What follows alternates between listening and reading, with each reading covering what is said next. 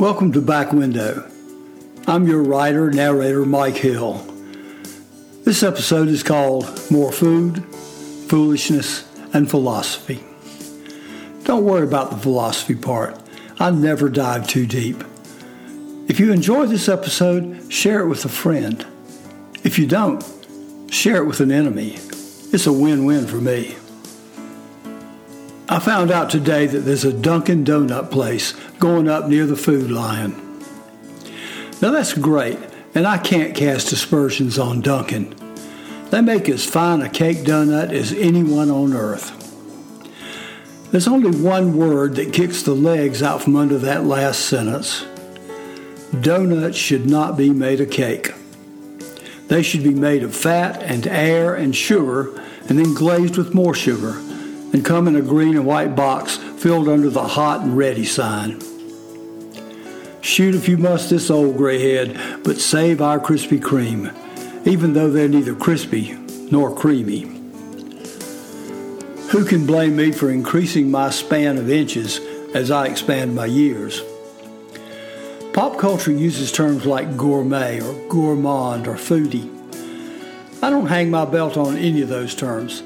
I just like to eat, and Southern culture lends me every opportunity. I grew up in the land of looks like it's going to be a hot one, and I'm older than air conditioning. Way back in the 1950s, when the boys on my block were dripping with sweat in July and August, there was a sound that would promise a few minutes of welcome cool. On the hottest summer days, my generation dropped everything when we heard the "Auga" horn of what we call the snowball truck. In those pre-regulated days, some enterprising local would stop by Culp's Ice House and load a 100-pound block of ice on the back of a pickup. Armed with a specialized scraper plus a rack of flavored syrups, he was in the snowball business.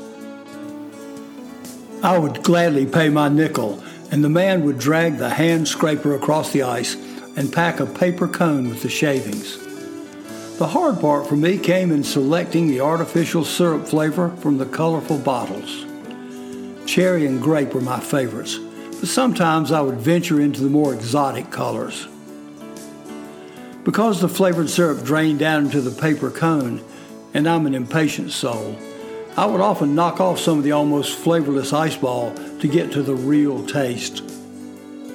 When most of the ice was gone, those of us who were snowball veterans would bite the bottom off the paper cone and let the last of the syrup drain into our mouths. I was not a tidy child, and my aim was not always great. Mom would take one look at my shirt and shake her head. Once Dad met me at the door, took one look at me after a cherry snow cone and said, "Son, you look like you've been in a fight." I'm grown now, and my shirts aren't snowball stained anymore. They're stained with barbecue sauce. We grown folks in this intemperate region love pork any style, from real country ham with its salt meets bacon meets cardboard goodness to the pig-picking pork loin, rich with dripped fat and tender as a teenage love note. Southerners will shame you if you call something a barbecue just because it's cooked on the grill, and fight you over which sauce is best. Carolinians love a rich, sweet, ketchup-based sauce. No, wait, make that a spicy vinegar brown sugar sauce.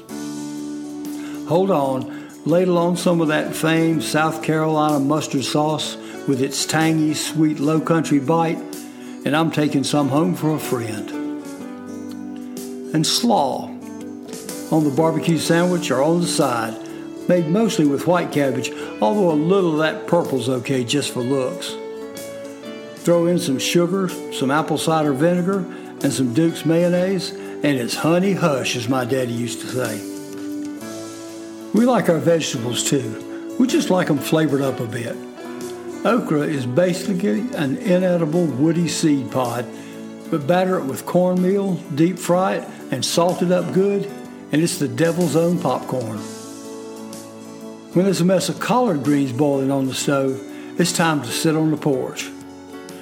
It was a brave soul who thought, well, maybe they'll taste better than they smell.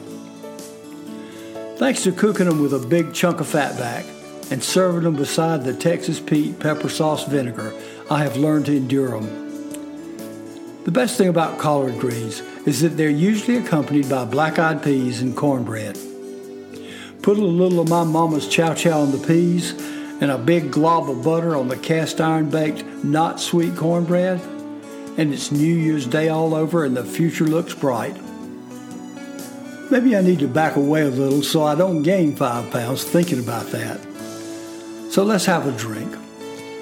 Now I know outsiders think we love our sweet tea, and they're right, we do. But we're open to other drinks. We don't have a soda or a pop.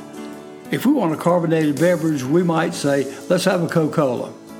And a Coca-Cola might be a Cheerwine or a Dr. Pepper. We're also partial to our beer. I'm not talking about those RPGs or whatever they're called, but beer in a can, pulled from the depths of a cooler so icy it burns your hand. Put a cold Miller or Pabst Blue Ribbon or even Budweiser in a koozie, and we'll poke the fire and tell you stories about Big Bob and the cooler moccasin. Good story, but it does need some beer and a fire. Boiled peanuts used to be a delicacy found only at roadside stands on the way to the beach. Now it seems they're sold from slow cookers in every southern convenience store. They're not bad, but will never match those cooked in a big cast iron pot suspended over a fire. Atmosphere is everything. Folks passing through from up there turn up their sophisticated noses at soggy, salty peanuts, but they're mostly the same people who think shrimp are white, headless creatures who live on top of shaved ice. Now you might think from my writings that I just like old things. That's not entirely true. I like some new things. Why, just Saturday morning, I went by the Fort Mill Farmers Market and bought some heirloom tomatoes. That's sort of new old stuff, but it's a start. And what if I do recall the times I found joy in great food, or swimming pools, or playground baseball? If you'd rather suffer old wounds and relive the bad times, there are plenty to go around, and I invite you to write about them. Over near Kershaw, there's a gold mine. There is gold in them there hills, but mostly there's dirt and rock. Tons and tons of dirt and rock. It takes considerable work to coax the grains of gold out of the tons of not gold. Let's do a little experiment. There are 2 choices in front of you. On the right is a mound of dirt 30 feet high, and on the left are 2 1-ounce gold coins. You can choose. Remember, there's a lot more dirt, and those coins are tiny in comparison. I won't extend a metaphor that's already at the breaking point. So here's the thing. Our lives are often dreary or sad or dangerous. There are disasters both personal and global, and there are days and days of just days and days. Squeeze between the mundane and the tragic, or the magic bits, the seconds or minutes or hours of joy and laughter. All of those harsh days, all those monumental losses are always going to be there. Time may erode away some of the heartache, but it is always with us.